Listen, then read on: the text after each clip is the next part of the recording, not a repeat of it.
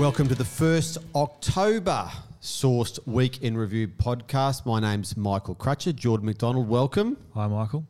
Here we are in October and the change of sporting seasons as we move from winter codes to summer codes. And we're going to start with sport today because, well, it's not really sport. It's something that involves a sporting club. So there's sport involved in this loosely. But what the heck has happened at Essendon Australian Rules Football Club? Yes. So no surprise we're talking about this because this has been a train wreck all week and for pretty much everyone involved in it. If you've missed the news, and not many would have, Essendon, the team that hasn't won a finals match since 2004, 18 years ago for those keeping score, is back in the news again. And it's not about their on-field prowess. This is not a good one. You may remember Essendon had a bumpy ride in August when it was heavily criticised for the way it handled the departure of then coach Ben Rutten. Well, this week they have outdone that misstep from August when they announced the appointment of a new CEO, and then 24 hours later told him he'd have to choose between a role he held with a church or the CEO job that they had emphatically announced on his behalf. We're talking about Andrew Thorburn, the former CEO of National Australia Bank, or NAB. Now, it also turns out he's a chairman of a church in Melbourne, and a church, it's a conservative Christian church. Now, once his appointment was announced, with much fanfare from Essendon, journalists did what journalists do. They just went and had a look at Andrew Thorburn. And for most journalists who'd be doing that, they're sports writers. So they don't really give two hoots about Andrew Thorburn, the former CEO of National Australia Bank. No, probably not. Maybe not even knew he was there at that time, finishing up a few years ago. So a fresh set of eyes in sports writers. Hello, Essendon, were you thinking about that?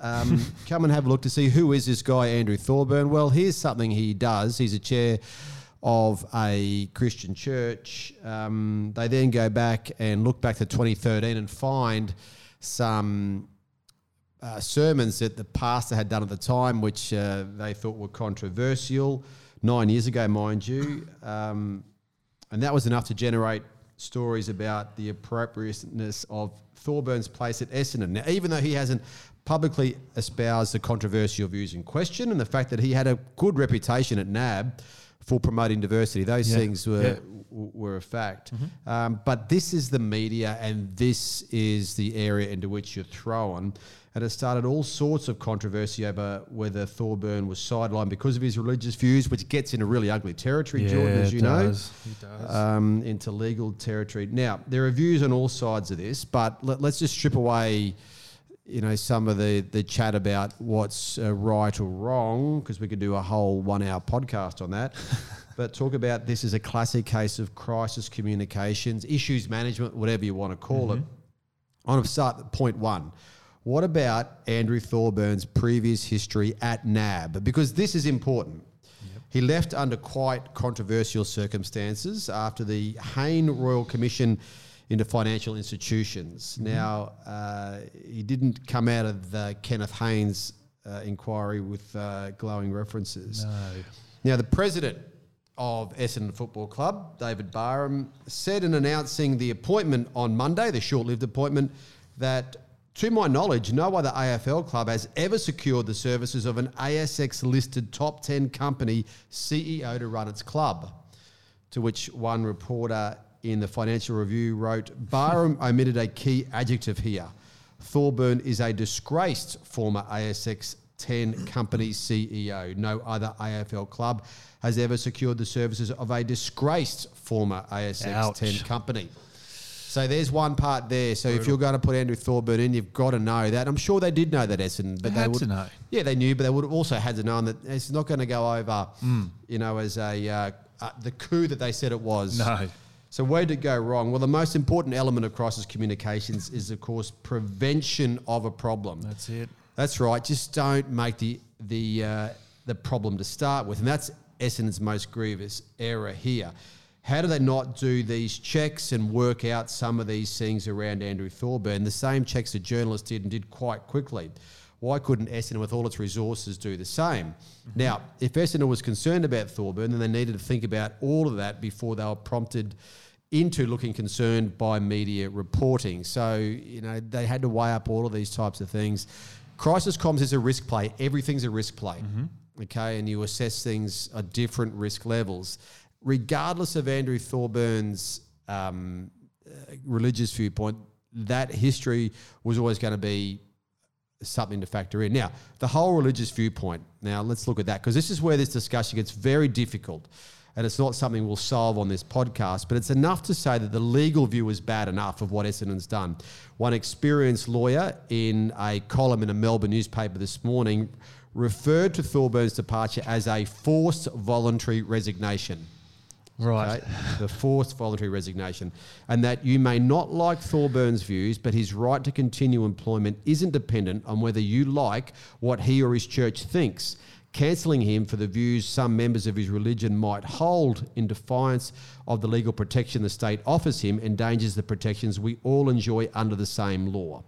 Okay, so that's a... Confusing sentence, that one. Yeah, it's a big one, isn't it? God. Lawyers like long sentences. Yeah, they do. They like long I've learned sentences. Yes, we've seen numbers of those as they've corrected our copy at times with long sentences. Now, there are a whole bunch of questions around what happened from a legal viewpoint, from a moral viewpoint, heaps and heaps of questions. But the bottom line of this is Essendon, you've just stuffed it up, the whole thing. I agree. Now, whether your board should resign is a matter for the board, although you could mount a very good case as to why some change would be good for the next time a crisis situation arises at Essendon, which on recent track record you say it may be some chance, because this board here has now been involved in a couple of missteps in the last 2 months, or less than 2 months. Yep. So that board then, when it comes to a crisis situation, is a board that media has already got pegged, for better or for worse. Yep. So that board needs to have a think about what it can do to protect the club, because as a board member, your job is to do what is best for the club at all times. Now, I've had plenty of minutes to rant about this, Jordan. I'm interested in what you think of what happened this week. I'm looking at this from... public perception, and we look at that through personality. We talk about it a fair bit in the podcast, and I don't think any of this is really doing any favours to the personality of the Essendon Football Club. That's right. So if audiences put personality traits on everything, That's it. So Essendon's one of those. Yeah, it's a shame when you consider I reckon, how much the personality has changed in the club, particularly over the sort of wider 2 decades. I mean, the club is equal the most premierships in the AFL entirely. It's in the history books in 2000 for being the most dominant team in the league's history. But, from the early 2000s, you would describe them as that elite, professional, disciplined, hardworking, just very organised, all those sorts of things. And as a player, I'm sure you wanted to be there. Yeah, but absolutely. The team that you had to beat. You had to be, yeah. But, it's been now over 20 years without a flag, which is the longest period without one. And there's been a handful of, relatively serious scandals, and including this most recent one. Yes, we haven't touched on some from years before either. And then, although the team has been, pretty competitive in patches, these background things are really just starting to affect that personality. So you might think, a bit disorganised or unprofessional, a bit clueless, So if Essendon was a person at a party, is it the club that drops its drink at the party, while Geelong is the very professional person in the corner? That's the one. Yes. Yeah. That's exactly it. So I agree with you. I think there's a need for a decent shake-up within Essendon there. Yeah, and I don't think we've heard the last of this, because we know that the AFL media loves to wring every last drop out of stories, and they do so because their audiences love it. So that's understandable. So I'm sure that we will be hearing more about Essendon and where it goes next. Now, someone else we talk about a fair bit. I know. Elon Musk. We haven't spoken about him for a few weeks. I know it's been a few weeks, but he's back into the podcast this week because he is going to go through with the purchase of Twitter. So he says. So he's going to purchase it because it's been on again, off again. Yeah, so he said he would proceed with the original agreement provided that the Delaware judge postpones the trial that was soon to take place. He's got until 5 p.m. October 28 to gather the $44 billion US that's got to go across. Wow. And then close it. Otherwise, there'll be a November trial set. So it essentially wraps up a very bitter, intense legal fight that arose originally from Musk deciding that he may not buy Twitter because it didn't give him the information he wanted but chose not to get. Yes, that's exactly right. So what's changed? So why are we now at this situation? It's honestly anyone's guess, but my understanding is I reckon his legal team has realised that he's stuck in a bit of a no-win situation and now he has to sort of choose the better of the two losses. Yeah. You know, some of the optics around this legal sort of back and forth hasn't been too favourable to Musk. You know, he recently had some of those text messages released, which didn't help one of his biggest arguments, which was around that material adverse change at Twitter. Yep. And then some of his behaviour just in general has been pretty embarrassing to a lot of his stakeholders and investors. He's not really improved the situation, really. There's no way out for Musk. And so he could try and fight it, but he won't win. So maybe now the best thing to do is just bite the bullet and follow through with the purchase. So Musk has to spend $44 billion US on in my view, the most hate-filled social media platform out there, just dripping with hate and predictability. So that's his lot. Twitter gets taken over by Musk for $44 billion. Who are we counting as the real winner here?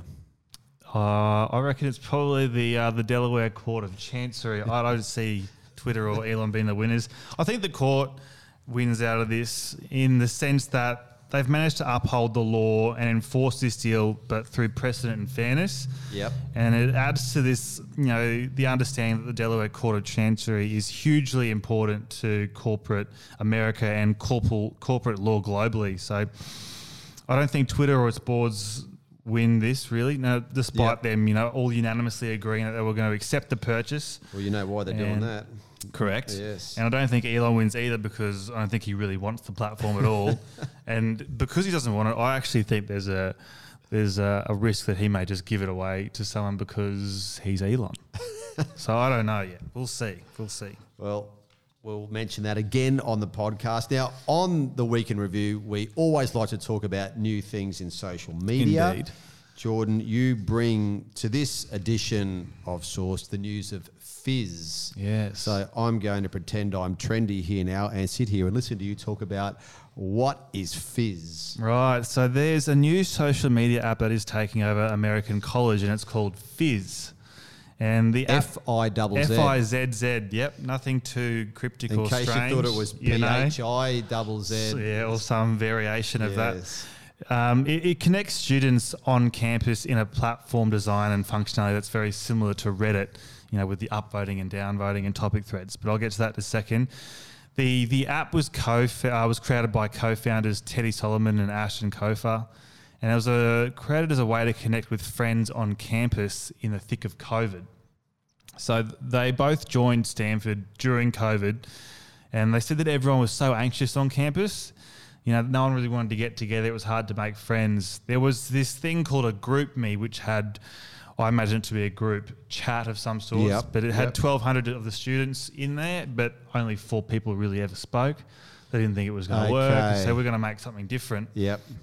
So this app is only available to college students, and you can only access the Fizz community for the school you attend. So if you go to Stanford, you can only access the Stanford community. You couldn't go to another one and access it that way. So you need the right email address. Yes, you require a .edu address of your college to log in. So on the app, you can post anonymous text posts, polls, and photos with classmates. And those classmates can upvote or downvote, which is the Reddit feature, which is very popular. But then you could also direct message someone if you wanted, which would then reveal your identity. Okay. So with anonymity, always a big question. What happens with content moderation? Because it's so important to the prospects of these apps. It is, and content moderation is a massive problem for social media, and we've seen that. Yes, Twitter, hello. But Fizz has a pretty unique way of doing it. They hire 15 moderators per school who can supplement standard AI-based content screening, and they're paid too, which is always good. So yeah, that's actually quite impressive. Inappropriate posts are removed within 1 minute on average across all school communities. Moderators also have the ability to mute banned users, and once you're banned, you are out for good because you haven't got another .edu address to use, which I'm actually in favour of. I don't mind Permanent banning. Permanent banning. So yeah, it's a different way to approach moderation, and so far, because it's a much smaller scale than the other apps, but it's pretty good.